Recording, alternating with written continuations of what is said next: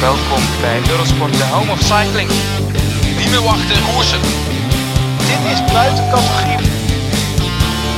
Dit is indrukwekkend. Daar is de demarrage. Dit is Kop Over Kop, de wielerpodcast van Eurosport. Met Sander Valentijn, Jan Hermsen, Jeroen van Bellegem en Bobby Traxel.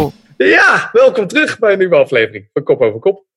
Ik ben Sander Valentijn en vandaag zitten bij mij Jan Hermsen, Jeroen van Bellegem en Bobby Traxel.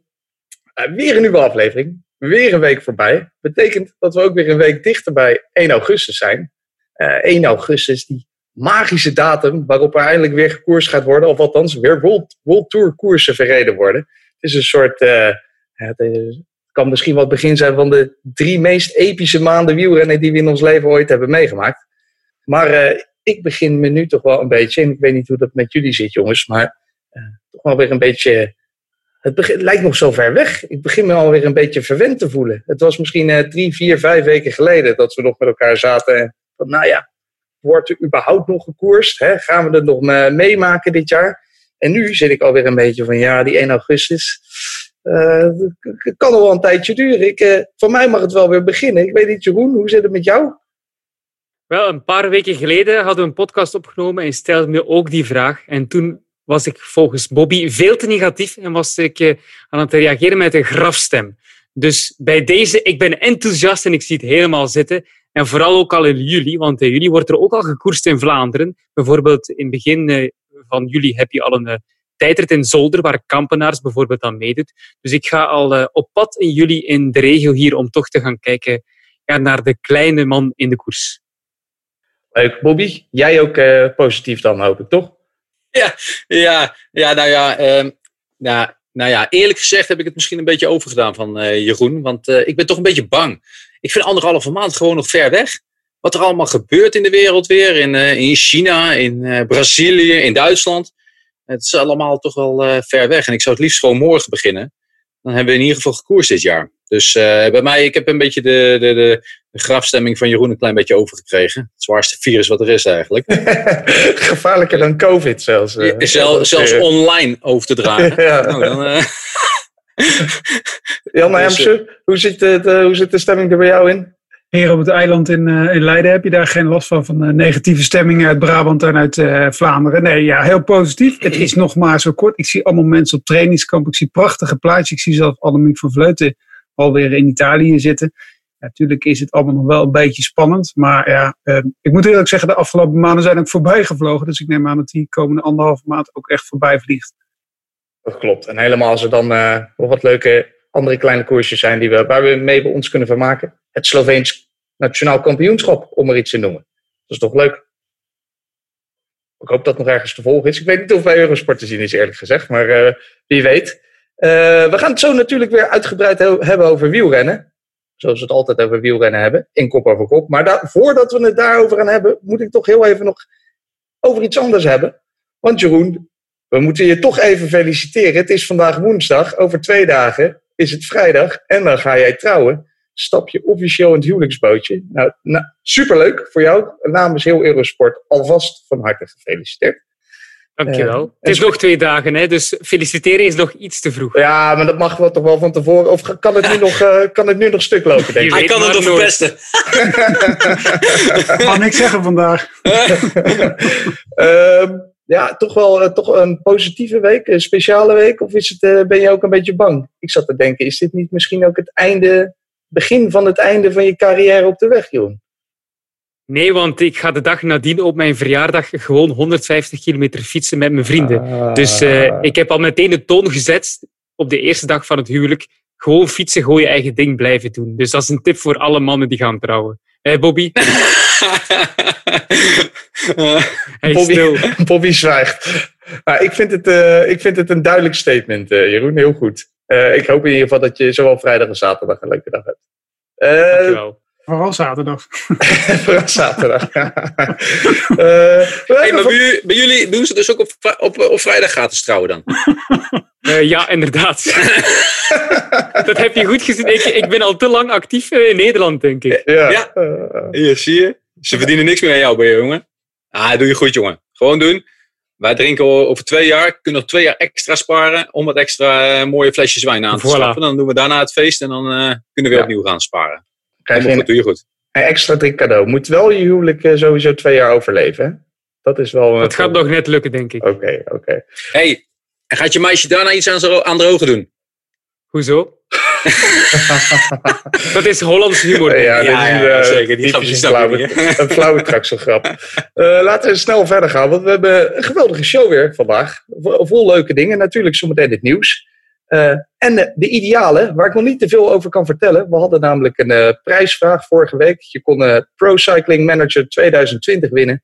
Als jij een leuke suggestie had voor de idealen. We hebben een paar mooie suggesties binnengekregen. En het is nog een kleine teaser, dus ik zou zeggen blijf hangen. Maar we hebben in ieder geval kunnen 1 iemand blij gaan maken. En we gaan vandaag nog iets doen. Iets heel spannends zelfs. We gaan op zoek naar mysteries. Het seizoen komt er weer aan. Maar het is natuurlijk een herstart vol vraagtekens. Misschien is het wel... we vragen ons af... Nou, ten eerste laten we even wegstappen van de vraag... Gaat het allemaal wel door? Laten we daar maar eventjes van uitgaan. Maar hoe zal het de vorm zijn van bepaalde renners? Hoe pakt een Vuelta in november, hoe pakt dat uit? Als men de Tourmalet op moet, terwijl er misschien al sneeuw ligt. Allemaal vraagtekens, allemaal mysteries. En daar gaan we het over hebben. Kijken of we die een beetje kunnen oplossen. Dus de grootste mysteries bij de herstart van het seizoen. Maar we beginnen met het nieuws.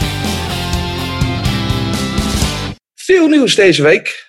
Maar we beginnen helaas, Bobby, met slecht nieuws. Want gisteren, dinsdag, 16 juni, kwam het bericht binnen dat... Nicky Terpstra een ongeluk heeft gehad. Ja, inderdaad.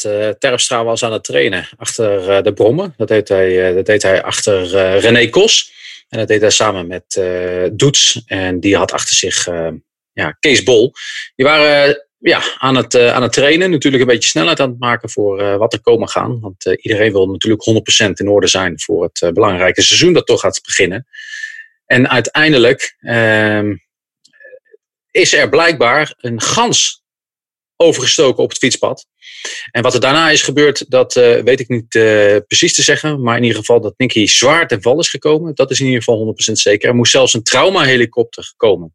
Ze hebben hem zelfs een tijdje in een soort van diepe slaap, een soort van coma gehouden. Om te zorgen dat er niet ernstige bloedingen zouden zijn, zeg maar. Maar uiteindelijk is het verdikt. Een sleutelbeenbreuk, ribbenbreuk, klaplong. En natuurlijk een zware hersenschudding.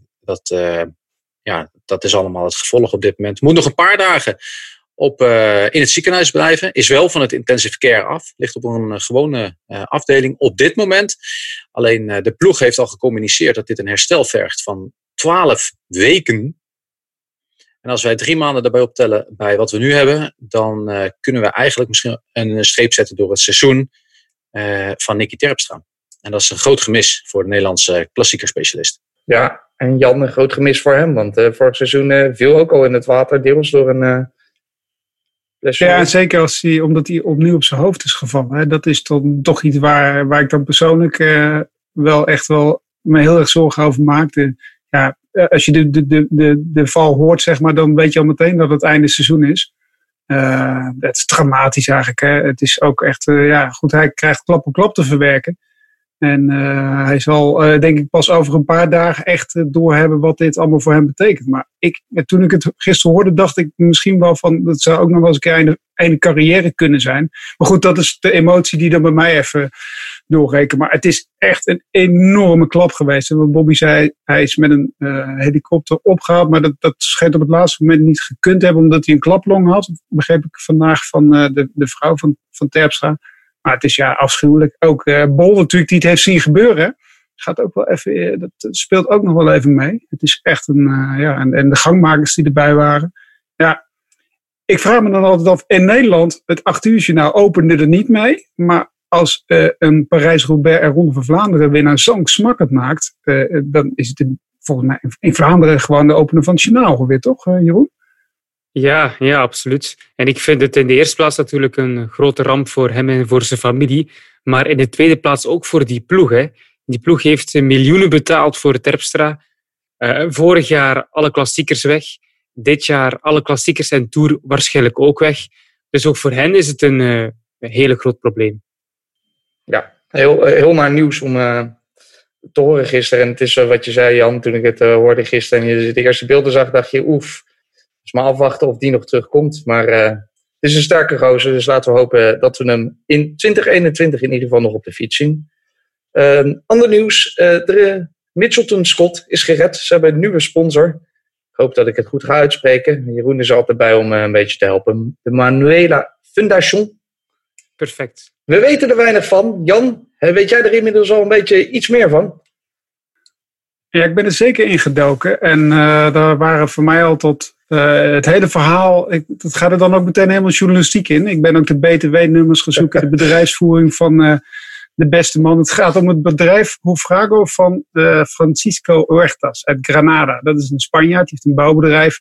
Hij heeft een paar jaar geleden zijn dochtertje verloren op vrij jonge leeftijd. Zijn dochtertje heet Manuela. En vanuit de Manuela Fundation is een soort non-profit organisatie opgericht die geld weg gaat geven aan goede doelen. Dat doen ze voornamelijk met sport.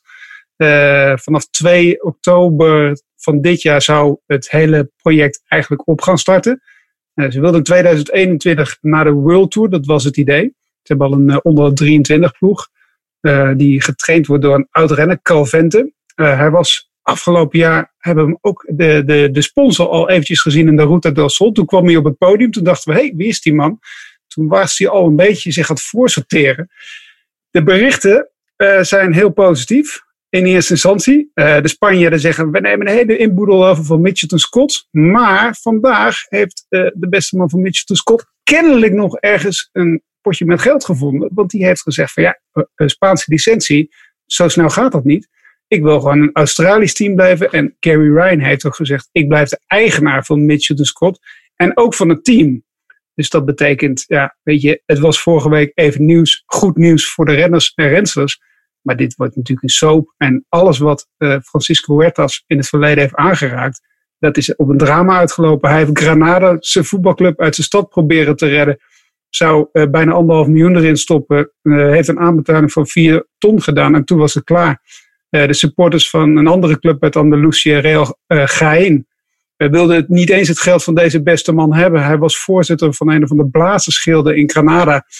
Daar is hij ook met een hele hoop herrie weggegaan. Ja, eigenlijk horen alleen maar slechte verhalen hoor je rondom om de man. En dat gaat dan ook uit op die Manuela Foundation. Het is een prachtig project, natuurlijk. Maar je moet daar een puissant rijke man voor hebben. En als je deze man ook een beetje volgt, dan zie je ook dat hij helemaal ook niet eens in de top 1000 van rijkste Spanjaarden staat.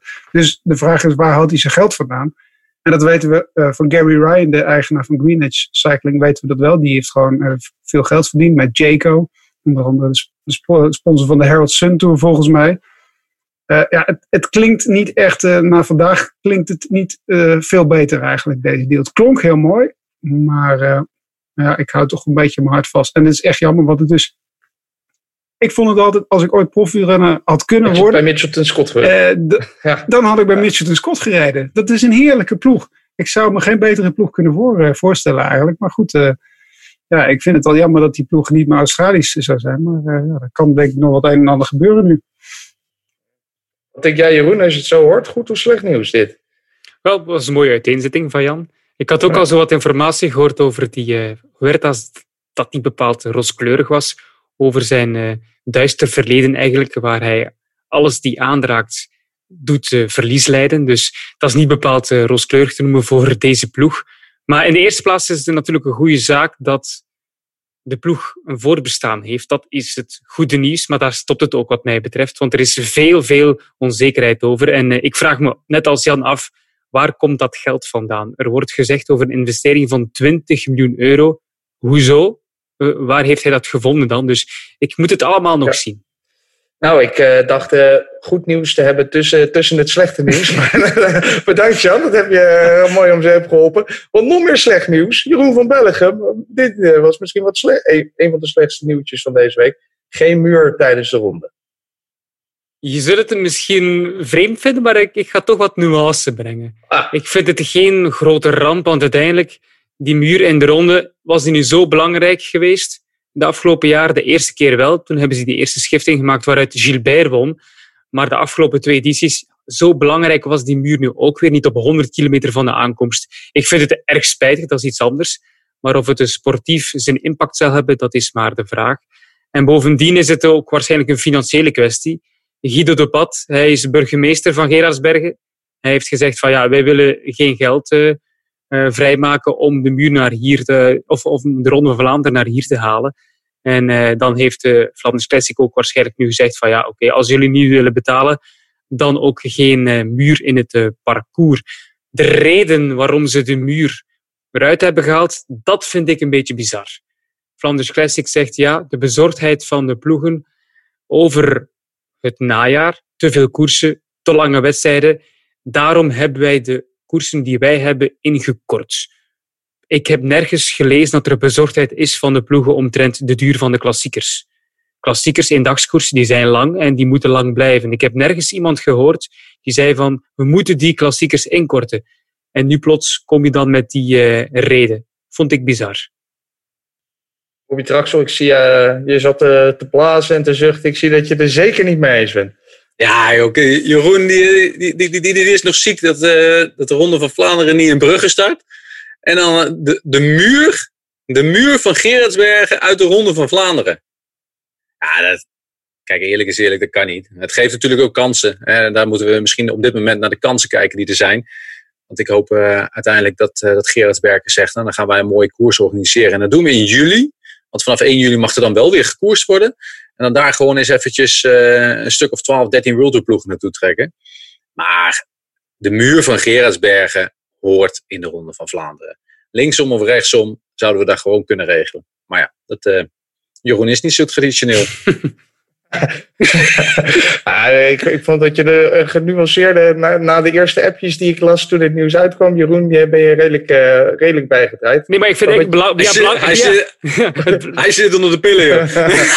Maar het belangrijkste onderwerp is toch eigenlijk het inkorten van de klassiekers. Heeft dat zeker volgens jou zin, Bobby? Dat moet toch niet? Weet je, jongen, dan heb je straks gewonnen en dan... dus dat was die ingekorte versie. Ja, dan ben je nog de Sjaak, weet je wel. Als je wil winnen, dan... maar misschien niet het juiste moment om er nu over te praten. Ik hoorde daarnet dat we straks misschien over de mysteries gaan hebben. Misschien is dit er wel eentje. Oké. Een goeie. Kunnen we ook weer een mooie teaser om te blijven hangen. Dan kunnen we zo Bobby straks zijn mening hier nog eens over horen. En Bobby, is hij er dan eindelijk? Vorige week hadden we het er ook over. De echte kalender. Want er blijven maar aanpassingen komen. Ik weet, elke keer dat er weer een aanpassing komt, zie ik Jeroen van Bellegem verder afsterven. Maar wat dacht jij hier nou even van? De laatste aanpassingen. Wat is er nu weer veranderd en waarom? Nou, kijk, dat er aanpassingen zijn en dat die nog gaan komen, dat weten we wel zeker. Hè? Want uiteindelijk er is heel veel onzekerheid rondom de nationale kampioenschappen. Waar mag er wel gekoerst worden? Wil een gemeente het kampioenschap wel hebben? Want dat is ook nog eens een keer een dingetje. En zo wordt er constant eigenlijk aanpassingen gedaan. Als we kijken naar de World Tour, hebben we natuurlijk het luikje Milaan-San Remo, Lombardije gewoon in de volgorde zoals het hoort. En niet achterstevoren, want dat kreeg ik echt niet in mijn hoofd, hoor. Dat lukte gewoon echt niet. Dat we eerst Lombardije zo gaan doen en dan daarna dus Milaan-San Remo. Dus daar ben ik in ieder geval blij mee dat dat een beetje blijft staan. Natuurlijk annulaties, die blijven ook maar komen. Hè? Bijvoorbeeld Tour de Vendée, die gewoon zegt van het gaat gewoon niet lukken. En vaak op dit moment de stok die ermee geslagen wordt, is het COVID. Maar uiteindelijk door het COVID de financiële situatie. En dat ze eigenlijk liever gewoon nu beslissen om niet door te gaan. En dat eigenlijk verschuiven naar volgend jaar. Voor de Nederlanders wordt het NK tijdrijden, het Nederlands kampioenschap tijdrijden, wordt gehouden op 7 oktober.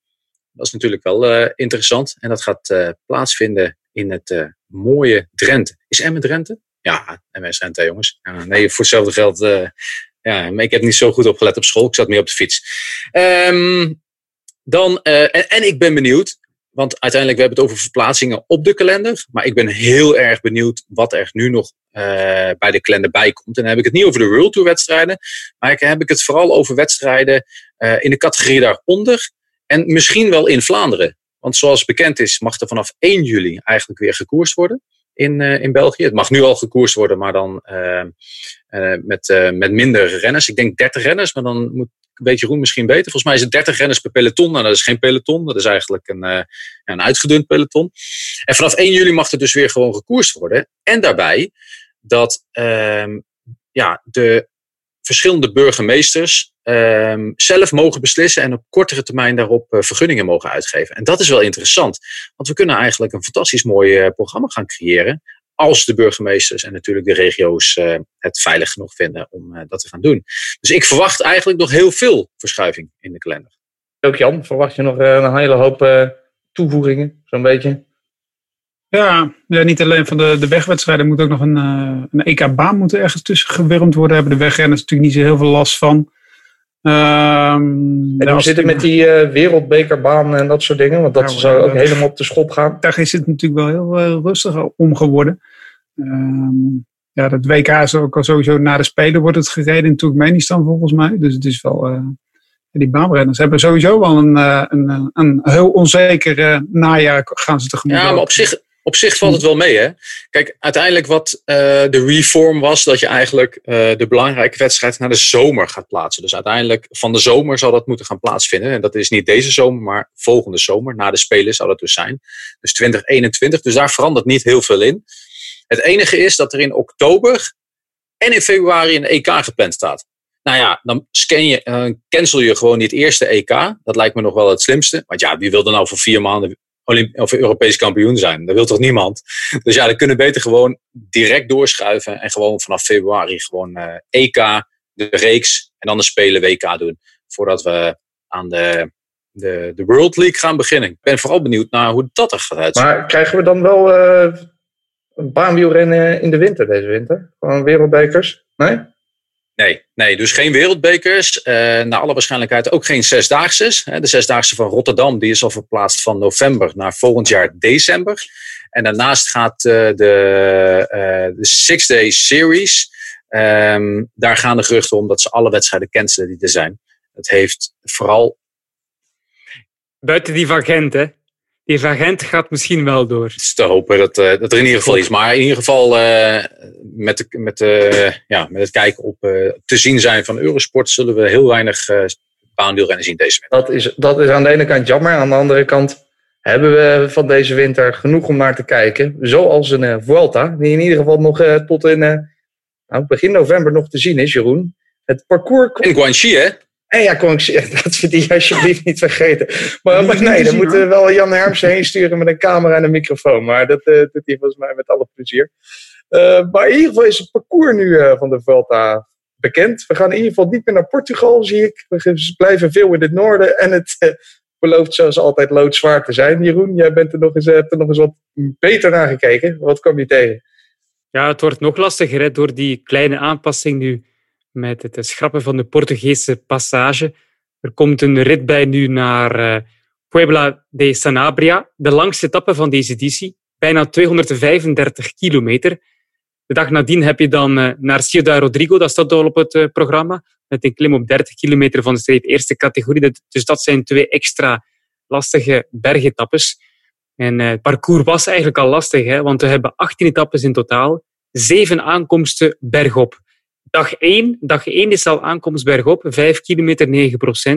Dan heb je eigenlijk die eerste 9 dagen die ongelooflijk zwaar zijn met de aankomst bergop op de Tourmalet. Je sprak er net al over. Etappe 6 is dat. Openingsfase in het Baskeland. De eerste 3 ritten zijn echt heel erg lastig. Dus het wordt nog lastiger dan gewoonlijk. Met slechts 1 tijdrit ook op het parcours. Dus ja, nog meer dan anders een Vuelta voor klimmers. Jan, we hadden ook niet verwacht dat de Vuelta zich zou inhouden, toch? Die hebben wel wat dat betreft een track record van hoe zwaarder, hoe beter. Ja, het is wel een beetje... ze sparen een beetje het zuiden. Daar komen ze eigenlijk helemaal niet. Ik had nog wel verwacht dat ze eigenlijk het hele noorden wel een beetje los zouden laten. Ja, dat is toch een beetje vreemd gezien de tijd van dit jaar. Dan zou je toch denken, ga naar het zuiden, heb je wat meer zekerheid. Ja. Ik hoorde een collega, Karsten Kroon, die was heel enthousiast inderdaad. Maar oktober en november in Baskeland, september is al een beetje penibel. Je kan op zich in de Pyreneeën kan je eind oktober best nog wel aardig fietsen inderdaad. Je kan een beetje pech hebben misschien in de Tourmalet. Maar goed, je kan ook kiezen. Geen idee waarom ze het niet gedaan hebben. De Ronde van Baskeland is natuurlijk afgelast. Maar Catalonië ook. Dus ze hadden ook voor kunnen kiezen om een gedeelte in Catalonië te rijden. En wat meer zuidelijker. Dat is wel iets weer zekerder dan het gebied waar ze nu gaan rijden. Het kan ook gewoon 3 weken regen en kou zijn. En vooral altijd de Covatia. De ene laatste etappe heb ik gezien. De Angliru. Eind oktober. Ja, dan worden de schapen meestal naar beneden gehaald rond die tijd. En nu moeten de wielrenners naar boven. Dus ja. Stel je voor. Het is, ik vind het nogal wat. Vorige week hadden we het nog over bieten tijdens Parijs-Roubaix. Maar nu kan gewoon de sneeuw en ijs tijdens op de Angliru zijn. Op de betonnen platen. Spektakel verzekerd in ieder geval. Gaan we door met transfernieuws, zoals elke week. Goed nieuws in principe. Mollema, die verlengt zijn contract bij Trek Segafredo. 2 jaar erbij. Dus tot en met 2022 blijft hij daar nu fietsen. Het is zelfs een heel gelukkig huwelijk, Jan. 10 van zijn... Jeroen trouwens, over gelukkige huwelijken gesproken. Hier kan je nog wat van leren. 10 van zijn 14 overwinningen bij Trek Segafredo behaald. Dus dan is het logisch dat je bij elkaar blijft, toch? Als alles zo lekker loopt. Ja, als je een goed huwelijk wil hebben, moet je dus overwinning halen. Dat was een tipje van Bouke voor Jeroen voor komende vrijdag. Waarschijnlijk is hij vaak weg van huis. Ja. Nee, ja, dat is fijn voor hem inderdaad. Ja, ik zou ook niet weten waar Bouke anders naartoe moet gaan. Hij heeft natuurlijk een super najaar gehad. En dat kan hij denk ik met een mooi contract uitbetalen. Super. En hij moet niet naar het Midden-Oosten. Hij moet niet gaan cashen ergens of zo. Hij moet gewoon lekker blijven. Op de plek waar hij nu is. Hij wordt er volledig gesteund door die ploeg. Dus dat is super. Mag alles doen wat hij wil. Dus het is ideaal voor hem. En huwelijk, Jeroen, dat zich nog moet bewijzen. Is bijvoorbeeld dat huwelijk van jou zometeen. Maar ook dat van een Greipel. Samen met Israel Startup Nation. Dat verraste me wel. Die is 37 jaar. Krijgt nu nog een contract voor 2 jaar. Dus gaat door tot zijn 40ste. En is nou ook niet echt meer een veelwinnaar de afgelopen jaren. Nog 1 overwinning sinds 2018. Ja, voor jou ook verrassend dat hij er 2 jaar bij krijgt? Bij die ploeg niet echt, denk ik. Want ze zijn net gepromoveerd tot het World Tour Dom eigenlijk. En ze hebben nood aan renners met ervaring, renners met een grote naam, om toch ook die grote rondes te betwisten. Ze zijn ook druk bezig op de transfermarkt, heb ik vandaag gelezen. En Greipel is daar een mooi voorbeeld van. Die is ook belangrijk voor de ploeg, hè. Voor de jongere renners om die te begeleiden. De jonge sprinters, ze hebben geen topsprinter. Ze hebben mannen als Hofstetter of Rudy Barbier. Ze zijn niet meteen de mannen om te oogsten in grote rondes. En Greipel kan die jongens wel begeleiden of kan zelf ook in de kleine rittenkoersen de zeges pakken. En misschien ook om in die klassiekers, want hij heeft wel die ervaring, om die ervaring mee te geven in de klassiekers aan een Niels Poliet.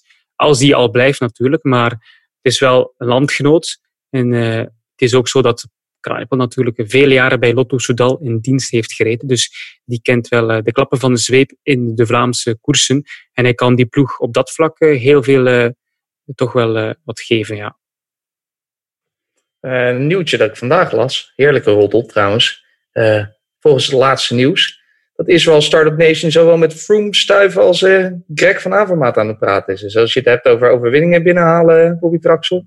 Zijn dat wel 3 mannen waar je wat aan hebt? Ja, nee, dat is zeker. En kijk, als je daarnaar kijkt ook, naar wat de situatie is in de wielrennerij op dit moment. Hè, met het verhaal wat we het net over Mitchelton Scott hadden. Wat we zien bij CCC. Er zijn genoeg goede renners op de markt waar je iets zou mee kunnen. En als je dan een centjes hebt, nou ja, je kunt het zomaar ineens bij de beste ploegen van de wereld horen. Ja, en Van Avermaat, dat is misschien nu ook wel een reële optie. Omdat Lotto Soudal deze week zei, het zou niet logisch zijn om Greg erbij te nemen na Gilbert, Degenkolb en Wellens. Ik vroeg me af of jullie het daar nou mee eens zijn. Nou. Niemand dus.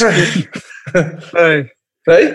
Het is toch een perfecte renner voor die ploeg. Het is gewoon een perfecte renner. Perfect uithangbord.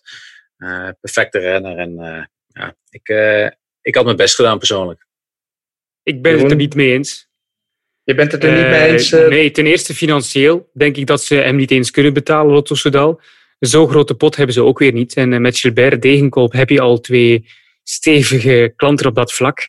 En Gilbert en Van Avermaat, het heeft niet gewerkt bij BMC. En die 2 willen ook gewoon niet samenrijden. Dus ik zou het gewoon niet doen. Absoluut niet. En er zijn genoeg ploegen die wel interessant zijn voor Van Avermaat. Waar hij alleen kopman is. En dat wil je ook, denk ik. Dus nee, voor mij hoeft dat niet, Lotto Soudal. En ik denk ook niet dat hij dat zo ziet. Er kan er maar 1 de Lotto winnen, jongens. Dat is dit jaar Belg. Blijkbaar. In ieder geval niet vanavond, maar het kan misschien beter proberen de Lotto te winnen bij Israël Startup Nation dan. Tot slot nog even, of nou bijna tot slot, nog 2 dingen. Het wekelijkse speedrondje natuurlijk, die kunnen we niet vergeten. Lachlan Morton, hij heeft het Everesting record verbroken. 7 uur, 32 minuten en 54 seconden deed hij erover. Op Wrist Canyon Climb in Colorado.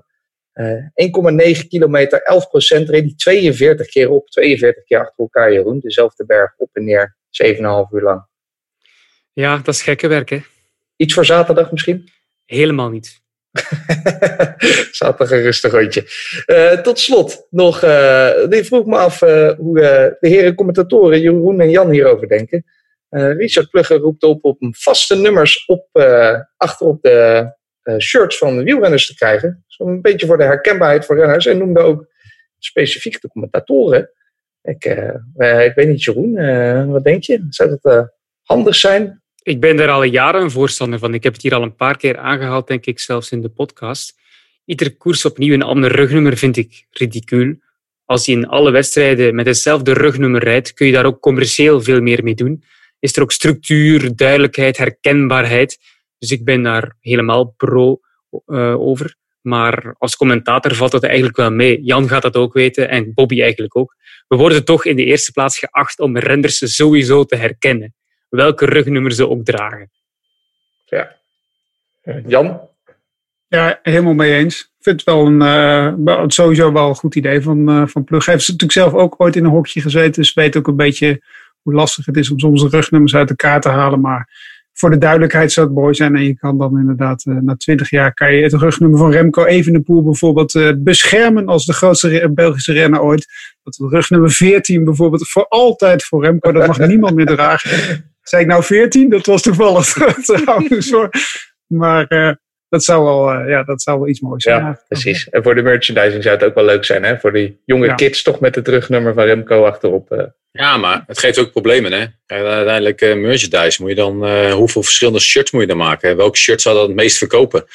Ja, dit geeft ook wel een hoop andere zaken. En daarnaast, ARGCP, dus de organisatie van wielerploegen, heeft aan de UCI gevraagd om het maximum aantal renners te verlagen naar 23.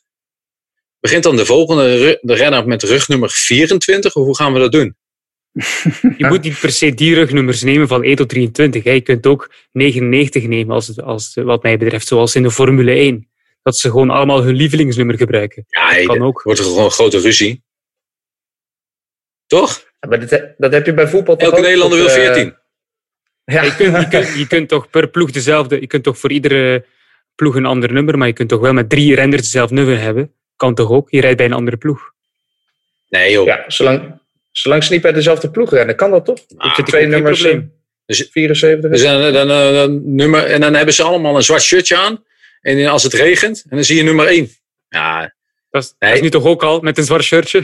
Ja, maar het moet gewoon allemaal gewoon allemaal echt verschillende nummers, weet je. Gewoon op de ranking van de World Tour. En dan aflopend. En dan de ranking van de hoe heet het? Europe Tour. Ja, of de Continental Tour, laten we het dan zo zeggen. Om dan de andere continenten niet tegen te vallen. En dan moet jij zo meteen, en je mag ze niet tegen elkaar aanspelden. Dan heb je straks een renner van de Rally Pro Cycling. Die dan nog niet in de World Tour zitten. En die hebben dan 11.323. Dat ga je toch never nooit vinden. Dat gaat nooit goed komen, joh. Dat krijgen wij niet eens gedrukt op onze documenten. Moeten we A3-formaat startlijsten gaan uitprinten, jongens. En dan ook nog eens een keer door elkaar, jongen. Het wordt één grote rotzooi. Terwijl ik wel voor ben. Maar ja, dat klinkt een beetje raar. Maar voor ons is het denk ik lastig. Maar ik denk voor de wielerploegen dat het goed is. Ik zou het wel zien zitten. Maar ja, ik hoef niet in het hoekje eindeloos te staan. Ik heb jullie om mij de renners aan te wijzen. Weten we ook eindelijk wie de echte nummer 1 is bij Jumbo-Visma? Ja, dat is wel zo. Volgens mij zei Plugge zelfs, bij ons zou dat dan Roglic zijn. Volgens mij heeft hij dat zelfs gezegd. Las ik dat ergens. Dus dat is ook alweer tekenend. Dat was het wielernieuws van deze week. Kunnen wij door met de idealen. Zoals ik zei, we hadden vorige week een prijsvraag uitgezet. Waarmee je een prachtig spel Pro Cycling Manager 2020 kon winnen. We hadden meerdere leuke inzendingen gekregen. Maar de winnende inzending deze week was van Rob Viveen. Die wint de prijs. En hij kwam met deze leuke optie. Het ideale wielerstelletje. Nou weet ik niet of Rob wist dat jij gaat trouwen deze week, Jeroen. Misschien wel, als vaste luisteraar. Maar het lijkt wel alsof het een thema is. Stelletjesliefde. Daar laten we het dan ook maar met jou beginnen. Een bestaand setje. Het mag een bestaand setje zijn. Het mag ook een totaal uit de hoge hoed verzonnen setje zijn. Wie zou jij een prachtig wielersetje vinden? Wel, ik heb eigenlijk een beetje een eigen interpretatie gegeven aan het concept wielerstel. Dus ik ga voor Fausto Coppi en Gino Bartali. Dat zijn toch twee renners die onlosmakelijk met elkaar verbonden zijn. Coppi had een carrière van 39 tot 59. Bartali van 35 denk ik tot 54 of zo. Dus allebei hadden ze ook nog veel meer kunnen winnen zonder de oorlog. En het lijkt ook alsof iedere geletterde Italiaan, dat gaat Jan ook weten. Ik weet dat Jan ook heel veel leest. Wel, ik heb nu ook heel veel tijd. En iedere geletterde Italiaan heeft precies al een boek geschreven over die twee renners. Dus ik probeer zoveel mogelijk te lezen over die twee. Maar het lukt me niet om ook maar aan de enkels te komen van al de boeken die er zijn. Dus het is wel zo dat het een complementair koppel is, hè, Sander. Je hebt de Coppi, de vriendelijke, sympathieke, stijlvolle man. Bartali, die wat norser is, wat stiller. Wat minder vriendelijk ook naar de renners toe.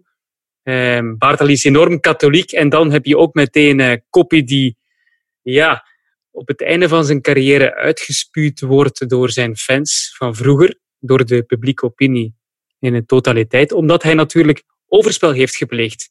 En dat was in die tijd in Italië not done. Helemaal niet. Hè. Dus verboden ook om te scheiden. Dus hij heeft ook een voorwaardelijke celstraf gekregen. Dus ik kom ook eigenlijk meteen bij jouw volgend onderwerp. Een mislukt huwelijk. Ja, dat lijkt me vrij duidelijk. Coppi met zijn vrouw van toen, Bruna. Dus die waren getrouwd, die vroegen de scheiding aan. En wat zei de paus? Jullie mogen niet meer katholiek zijn, jullie mogen niet meer in de kerk. Jullie mogen zelfs niet hertrouwen. Dus zijn ze naar Mexico gegaan om te trouwen. En dat huwelijk werd niet eens erkend. Dus je kunt je verbeelden hoe dat was. De vrouw in kwestie, iedereen kent ze als La Dama Bianca, de mooie Giulia, Giulia Occhini, die is zelfs een maand naar de gevangenis moeten gaan, omdat ze dus scheidde van haar man en omdat ze dus overspel pleegde tijdens het huwelijk met Fausto Coppi. Maar mijn verhaal eindigt altijd mooi, Sander, dat weet je. Coppi die stierf heel vroeg, hè, op zijn 40ste, waardoor hij dan een mythe werd en plots weer geliefd werd. Dus eigenlijk als je nu over Coppi leest en praat, gaat het altijd over de mythische renner. En iedereen vergeet eigenlijk dat hij in de laatste pakweg 5 jaar van zijn leven en carrière verketterd werd door iedereen en alles in Italië, omdat hij overspel pleegde en ook omdat zijn prestaties veel minder waren. Dus ik heb meteen ook 2 vliegen voor de prijs van 1. Het geslaagde huwelijk en het mislukte huwelijk. Zo, en een prachtig verhaal, Jeroen. En je hebt het over een hele andere boek gegooid. Er zit alles in.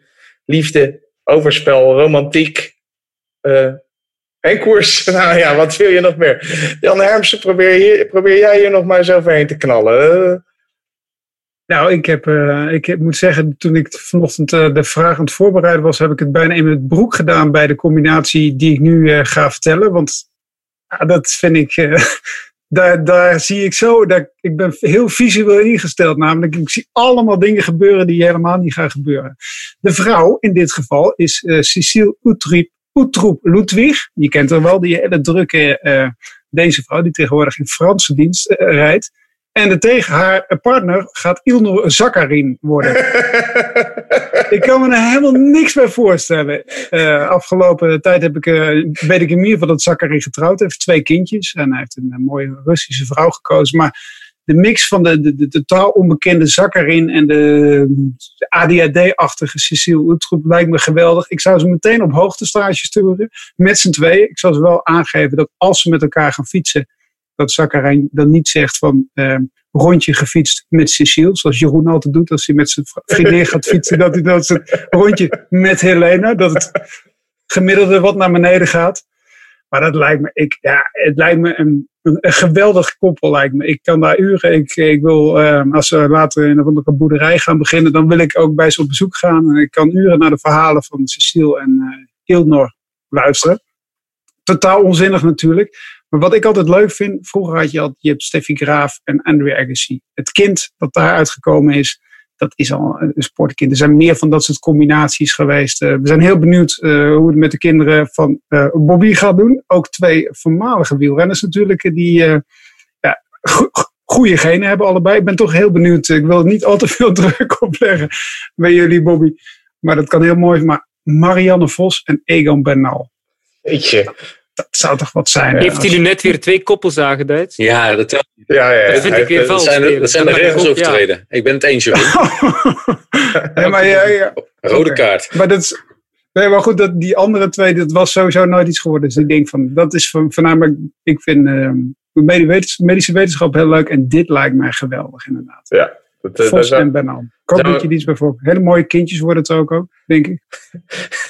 In ieder geval een beest van een koers zal uitkomen. Man of vrouw, wel kind dat ook. Ik vind het toch, wat je zegt, yin en yang, water en vuur. Dat is ook waar je naar op zoek bent in die huwelijk. Je krijgt allemaal gratis tips vandaag nog, Jeroen. Dat is toch goed om mee te nemen. Jammer dat ik geen balpen bij de hand heb. Maar je kan allemaal opgeschreven. Kan ik het terugluisteren? Maakt niet uit welke podcast aanbieder.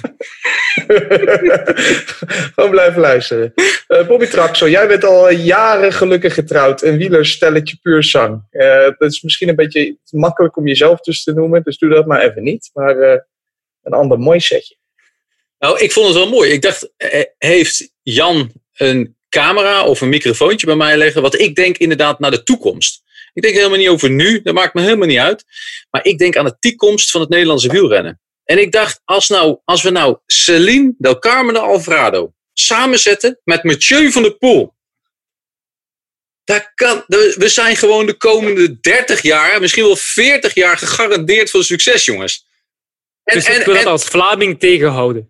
Ja, maar weet je, ze praten toch wel een beetje met dat mooie Vlaamse accent. Gaan we allemaal regelen, Jeroen. Okay. Voor mij mogen ze ook gewoon lekker in België wonen voor de belasting te onderduiken. De Nederlandse belasting, laten we dat in ieder geval stellen.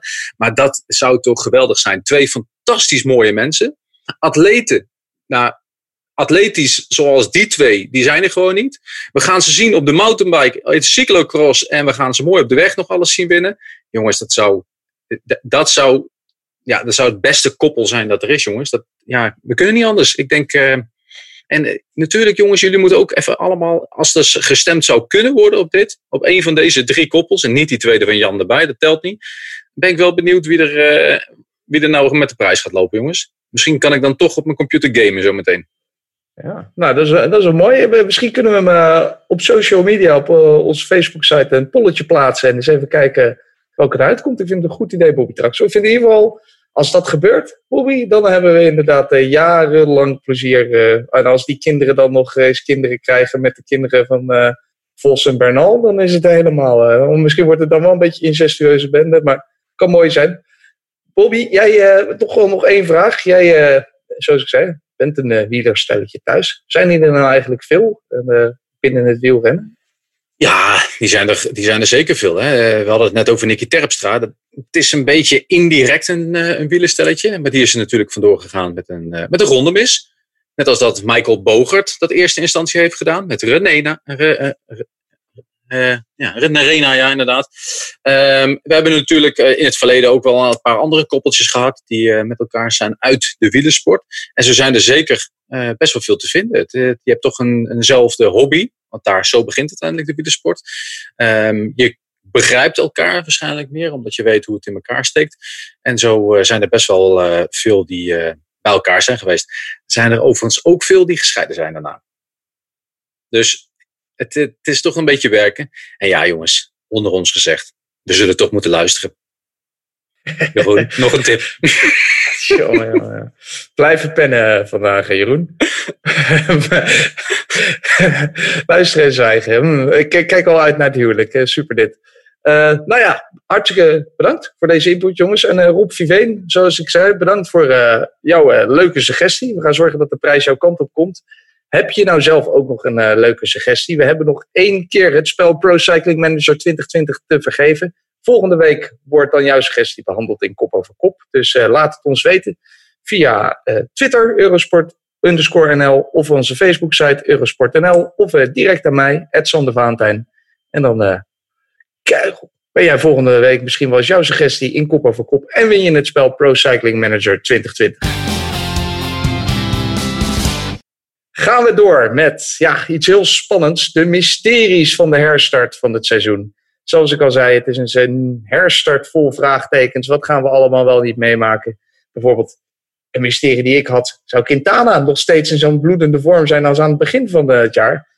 Om maar iets te noemen. Ik heb jullie de opdracht gegeven om daar eens over na te denken. Welke mysteries hebben jullie zelf nog in het hoofd? Welke vraagtekens? En omdat ik weet dat het altijd moeilijk is voor jullie om te kiezen, mag je dus een paar mysteries noemen. Laten we zeggen 2, 3 vraagtekens die je hebt. Maar dan is er eentje de grootste. En die gaan we even met elkaar verder bespreken. Janne Hermsen, jij mag het hier aftrappen voor mij. Ja, ik was een beetje in een lollige bui vandaag. Maar degene die ik als eerste op had geschreven, die laat ik nu toch maar een beetje voorbij gaan inderdaad. En mijn grootste mysterie, en dat is eigenlijk al een mysterie wat Nederland al maanden bezighoudt, is het mysterie: hoe is het met de vorm van Tom Dumoulin? Dat is eigenlijk waar de komende 3 maanden voor Nederland heel belangrijk zijn.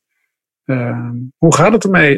Is die goed? Is die echt weer een wielrenner straks? Iedereen zal zeggen, hij maakt zijn wattages en trapt zijn uurtjes weg. Hij voelt zich weer goed inderdaad. Maar zo gauw hij dat rugnummer, welk rugnummer het dan ook is, opgespeeld krijgt, gaat er toch iets anders gebeuren, denk ik. En ik ben daar heel erg benieuwd naar. Ik ben er ook voorzichtig wel een beetje positief over.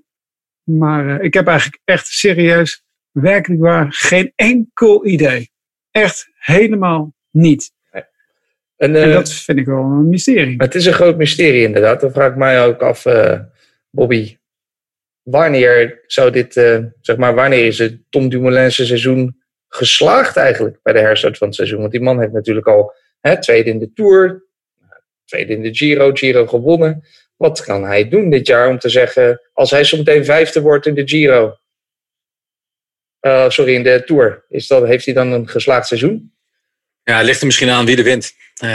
Uiteindelijk is Jumbo-Visma gewoon op zoek naar die overwinning in de Tour de France voor dit jaar. Ik denk dat ze dat 3 jaar geleden al eigenlijk op een stip op de horizon eigenlijk hebben gezet.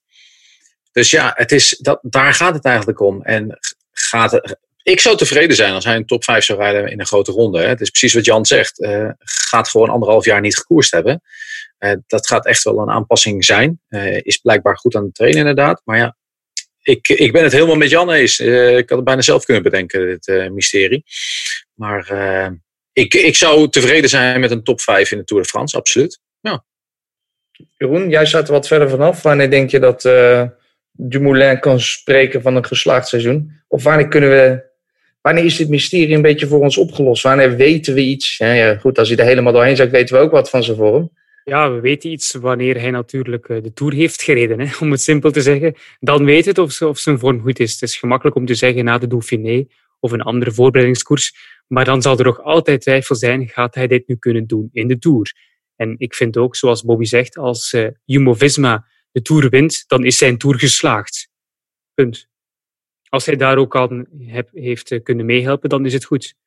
Of het nu Roglic is, of Kruijswijk, of Dumoulin zelf. Is zijn seizoen daarmee ook geslaagd?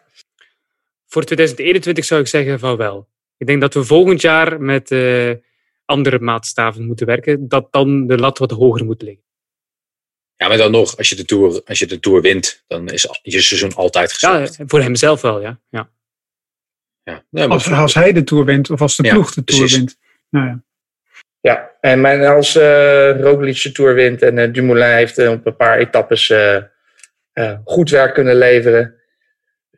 Als een knecht kunnen werken kunnen we dan ook zeggen, Dumoulin is terug. Hij is weer op zijn niveau. Knechten is wel anders, hè.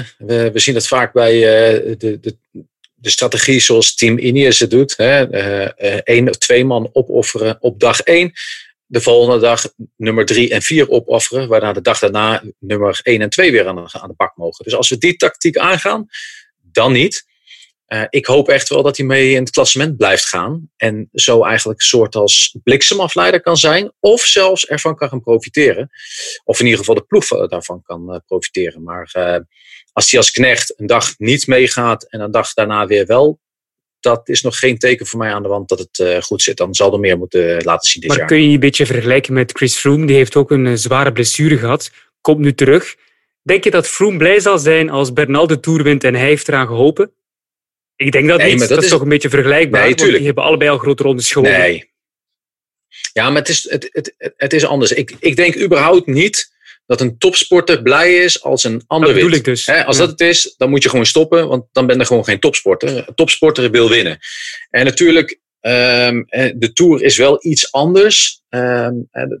Dat wordt altijd al daarover gesproken, weet je wel. Als je in de ploeg van de Tourwinnaar zit, dan wordt het toch heel anders gepakt. Maar uiteindelijk wil zo iemand gewoon winnen. Zowel Bernal, zowel als Froome. Maar dat hebben we precies hetzelfde met Roglic, Kruijswijk en Tom Dumoulin. Ja, wat ik heel interessant vind ook, en mocht Roglic inderdaad de beste zijn, dat is het plannetje, of mocht Tom de beste zijn, of mocht Steven de beste zijn van de 3 in die 3 weken. Ze hebben alle 3 nog nooit eigenlijk een meter knechtenwerk gedaan. Kruijswijk misschien nog een beetje. Vorig jaar in de Vuelta was natuurlijk de bedoeling, maar dat was van vrij korte duur. Maar dat is toch wel iets heel anders. Hè? Het zijn wel alle 3 in potentie kopmannen. Dumoulin zeker, Roglic ook. Kruijswijk misschien toch net, ook wel een kopman, maar net iets minder. Ik vind dat toch, dat is toch iets wat ik heel spannend vind. Ik zie Dumoulin in de laatste weken. Hey jongens, dit is weer een mysterie. Hè? Pas op, hè? Hij overtreedt de regels vandaag. Nee, je mocht meerdere mysteries aandragen. Ik ben sowieso heel soepel vandaag. Ik vind het een heel goed vraagteken. Hoe zit het met opofferingsgezindheid binnen Jumbo-Visma? Dat is ook wel iets waar ik me afvraag van, nog... Ja. Gaat Dumoulin, als hij weet dat hij de laatste klimtijdrit naar Planche de B4, die kan winnen, gaat hij dan de dagen ervoor, gaat hij kilometers op kop rijden voor Roglic om de boel te controleren of om mensen terug te pakken. Dat zijn toch dingen als je een winnaar bent en als je je misschien wel goed voelt en als je een etappe kan winnen, dan heb je het altijd over het grotere doel. Ja, het grotere doel. Ik vind het, Nee. Wat Bobby zegt, je bent toch ook een topsporter. Je wil gewoon zelf winnen ook. En dat wordt een hels karwei, wordt dat hoor. Als het op die manier, maar we hebben deze discussie eigenlijk vanaf vorig jaar. Hè, dat bekend werd dat het allemaal zo ging lopen bij Jumbo-Visma. En uiteindelijk, ik geloof Tom en ik geloof Steven op het moment dat die zeggen, jongens, wij gaan er vol voor en we gaan gewoon ook voor Roglic werken. Daar geloof ik helemaal. Maar dat Roglic zegt, ik ga voor die andere 2 geloven, daar geloof ik echt helemaal niks van. Daar geloof ik echt helemaal niks van. Roglic is gewoon een uitgesproken kopman, is een killer, is desnoods een sluipmoordenaar om hem dan op de planche de Belleville die mannen eraf te baggeren. Niet eraf te baggeren, want het is natuurlijk een tijdrit, maar je weet wat ik bedoel. En dat is vooral te zien. Zou Roglic dat gaan doen? Nou, dat is volgens mij voor mij geen mysterie. Ik hoop dat ze het binnen de Jumbo-Visma-ploeg wel op orde kunnen krijgen. Maar ik zie dat niet zo snel gebeuren, dat hij zichzelf kapot rijdt. Die spaart zich liever en doet een andere grote ronde. Dat is voor jou alvast een zekerheidje. Jeroen, jouw mysterie van de herstart van het seizoen. Je vroeg me in de mail om eerst 2 kleinere mysteries te behandelen en dan pas de grote. Dat was toch jouw doel? Ja, bouw het lekker op. De kleinere vraagtekens ga ik heel kort behandelen. Hoe gaan we de kalender verdelen onder de commentatoren? Dat is een zeer persoonlijke vraag. De puzzel in het najaar moet gelegd worden voor de renners, maar ook voor de commentatoren. Dus dat lijkt me zeer interessant. De Vuelta, Quebec bijvoorbeeld, die valt tijdens Tirreno en de Tour. Dat lijkt me allemaal leuke vraagstukken. Maar dat is een kleine mysterie. De volgende mysterie is een grote. Wanneer vindt de Home of Cycling Cyclo plaats? Een heuse Eurosport toertocht die gepland stond op mijn verjaardag 20 juni, komende zaterdag. Ik heb specifiek toegepikt naar die dag. Dus het wordt ook voor ons moeilijk om ons opnieuw op te laden. Zeker omdat er nu bij ons nog geen nieuwe datum is. De coureurs hebben een kalender wij niet. En dan zou ik zeggen, Sander Valentijn, doe er iets aan. Hij gaat zaterdag gewoon door, toch? Of niet? Ik weet niet waarom jij 150 kilometer gaat fietsen, maar... Ben je niet meer uitgenodigd? Zijn we jou vergeten uit te nodigen? Niet vergeten. We hebben de grens alsnog gesloten. We dachten dat je niet meer in Nederland moet komen. Nee, we gaan in Noord-Holland een rondje rijden met elkaar. Spijtig, maar die Home of Cycling Cyclo, ik wil dat die er komt, Sander. Een officiële. Ja, als er ooit een jaar is waarin je kan schitteren, is het dit jaar. Dus we moeten absoluut op zoek. En dan moet het voor 1 augustus nog zien te gebeuren. Want anders... Om meerdere redenen. Hè? Want uiteindelijk, die jongen hier, die heeft ons eerst even lekker gemaakt dat we een hartstikke mooi feestje op zijn trouw zouden krijgen. En dat we lekker konden gaan drinken en eten. Het tweede was dat hij bij deze cyclo dit jaar had beloofd om de Belgische catering te verzorgen. Hij komt op alle punten. Hij zit veel te veel in Nederland en geeft helemaal niks meer weg, die gast. Dus ik ben het er wel mee eens. Maar het mag ook gewoon lekker een veldtoertocht zijn, jongen. Gewoon lekker november, december. Iets totaal anders. Dat mag ook van mij, maar de motorbike. Mag ook. In de Ardennen. Leuk. Absoluut. Dus dat was de tweede kleine vraagteken. Ik heb nog een derde hele kleine. Chris Froome. Gaat hij nog koersen volgend jaar? Bij welke ploeg? Gaat hij nog de Tour winnen? Kan hij nog terug op het niveau komen? Dat is mijn derde kleine vraag. Maar de grote eigenlijk... Ja, Bobby behandelde ze al in het begin van de uitzending. En sorry, ik ga toch weer de grafstemming in de uitzendingen krijgen. Want de mysterie voor mij van de herstart is de herstart zelf. Want ik heb een grote vrees voor de toekomst. Die tweede heropleving, die tweede heropstoot van het virus, ik heb daar erg veel schrik voor, omdat ik, zoals jullie weten, samenwoon met een dokter.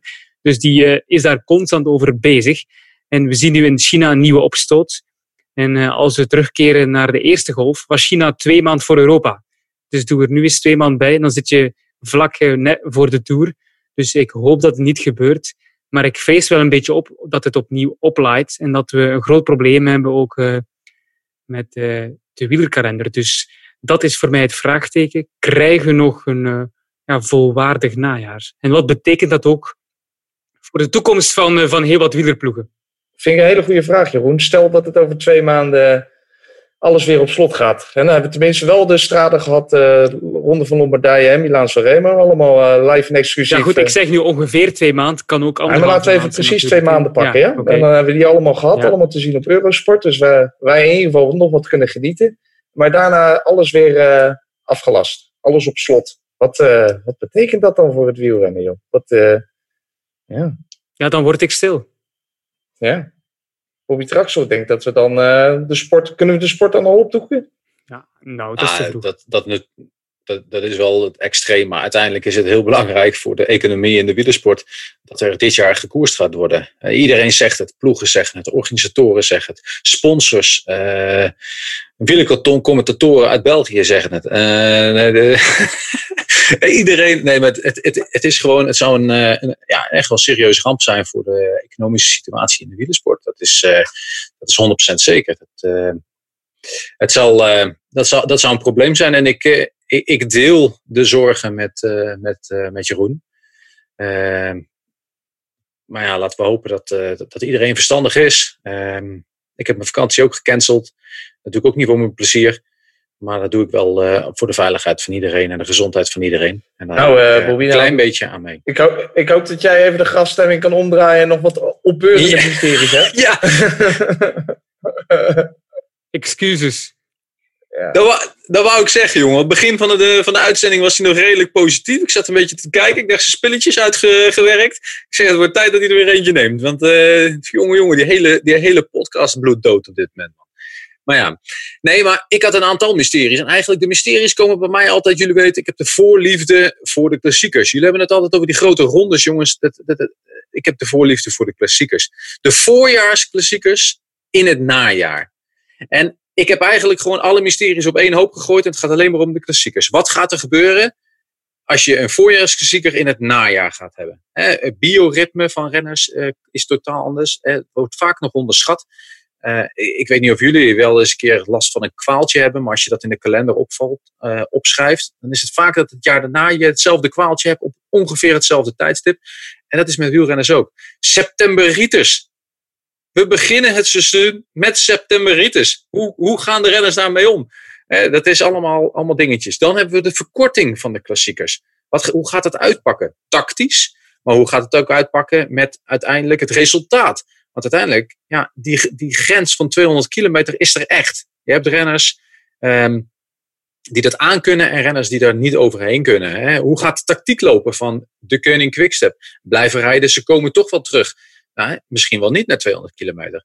Dus er zijn zoveel mysteries, alleen al in de klassiekers, dat daar kunnen we een paar podcasten mee vol hebben. Want ja, dat is allemaal één groot wazig gebied. Ja. Vinden jullie het leuk eigenlijk? Al deze mysteries, al deze vraagtekens. Dat bedoel ik niet waar we het nu over hebben, maar het feit dat het zo ongelooflijk totaal onvoorspelbaar is, dat we helemaal niet weten wat er gaat komen.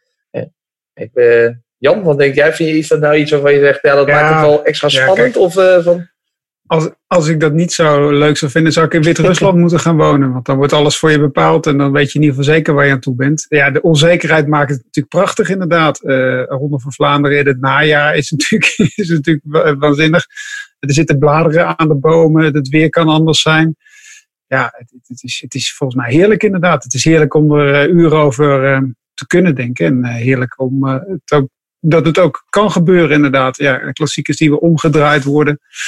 Afstanden. Het is zo'n enorme puzzel. Ik zou ook op dit moment geen inspanningsfysioloog bij een wielerploeg willen zijn. Want je wordt echt gek. Je moet gaan plannen. Die groep gaan we daar op trainingskamp zitten. Die groep daar. Die mogen dan niet te veel reizen. Die mogen dit niet doen. Die mogen dat niet doen.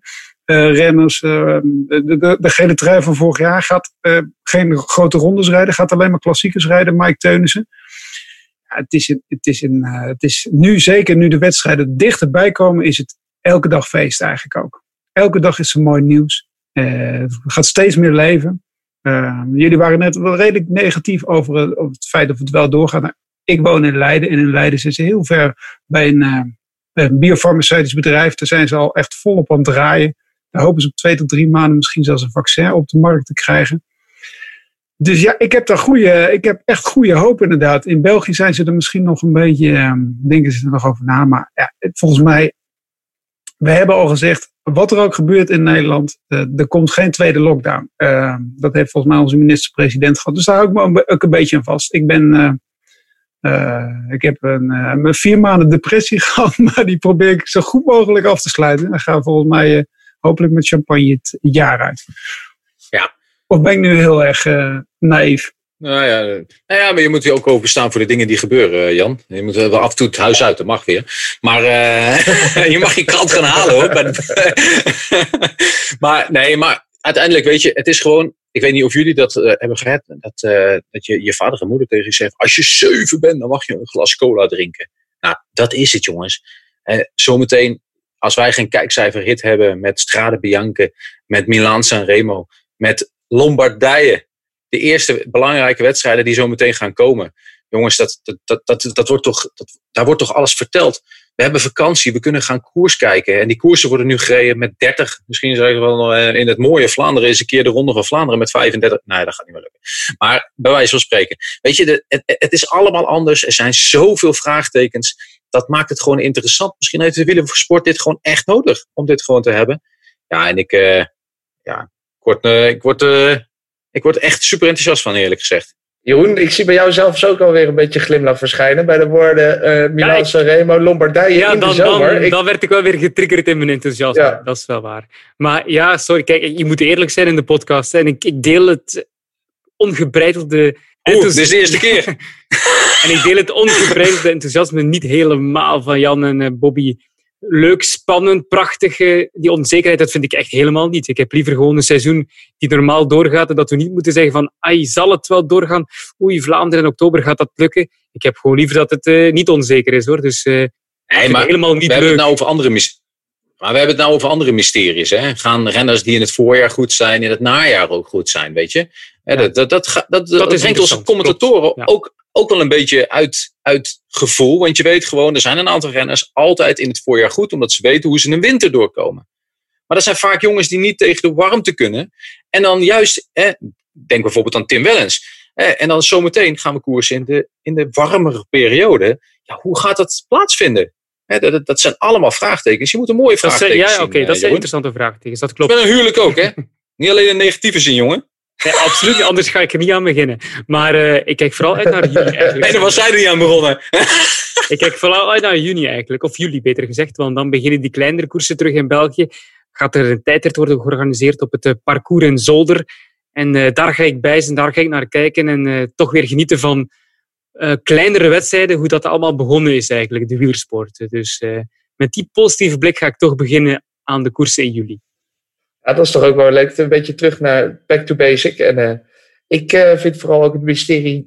De ronde van de vallende bladeren op 15 augustus in de volle hitte. De Strade Bianche. In volle hitte. Als het stof alle kanten op schiet. Ook prachtig om te zien. En ik zei het net al eventjes. Voor mij de grootste vraagteken is. Als het seizoen nu zou stoppen. Zou Quintana misschien wel een van de toppers zijn. Van het seizoen 2020. Hoe zou het met zijn vorm zijn? Zou hij nog steeds zo goed zijn? Was het een opleving? Iedereen zei, Quintana is bevrijd. Hij is er weer. Hij is terug. Pas maar op die jongen dit seizoen. Ja? Wat heeft dit met hem gedaan? Lijkt me ook wel weer een jongen die misschien een beetje met wat tegenslagen. Komt dat een beetje depressiever over? Misschien ik vraag me af of hij hier weer goed bovenop is gekomen. Wat denken jullie? Ja. Er valt niet veel zinnigs over te zeggen. Het zijn allemaal mysteries. Hè? Gaat hij het kunnen doortrekken? Het is ook wat we hebben het al begin van eigenlijk de corona-periode hebben we het erover gehad. Hè? Renners die hun carrière gaan verlengen. Greipel zou gaan stoppen. En toen hebben wij al gezegd, er zijn jongens die denken van ik mis het wel heel erg. Ik ga nog even door. Greipel gaat 2 jaar door. Maar er zijn ook renners die thuiskomen en nu zeggen van, dat bevalt me eigenlijk ook wel. Die had nou eens een keer tijd om op zijn bankrekening te kijken en te kijken wat hij kon.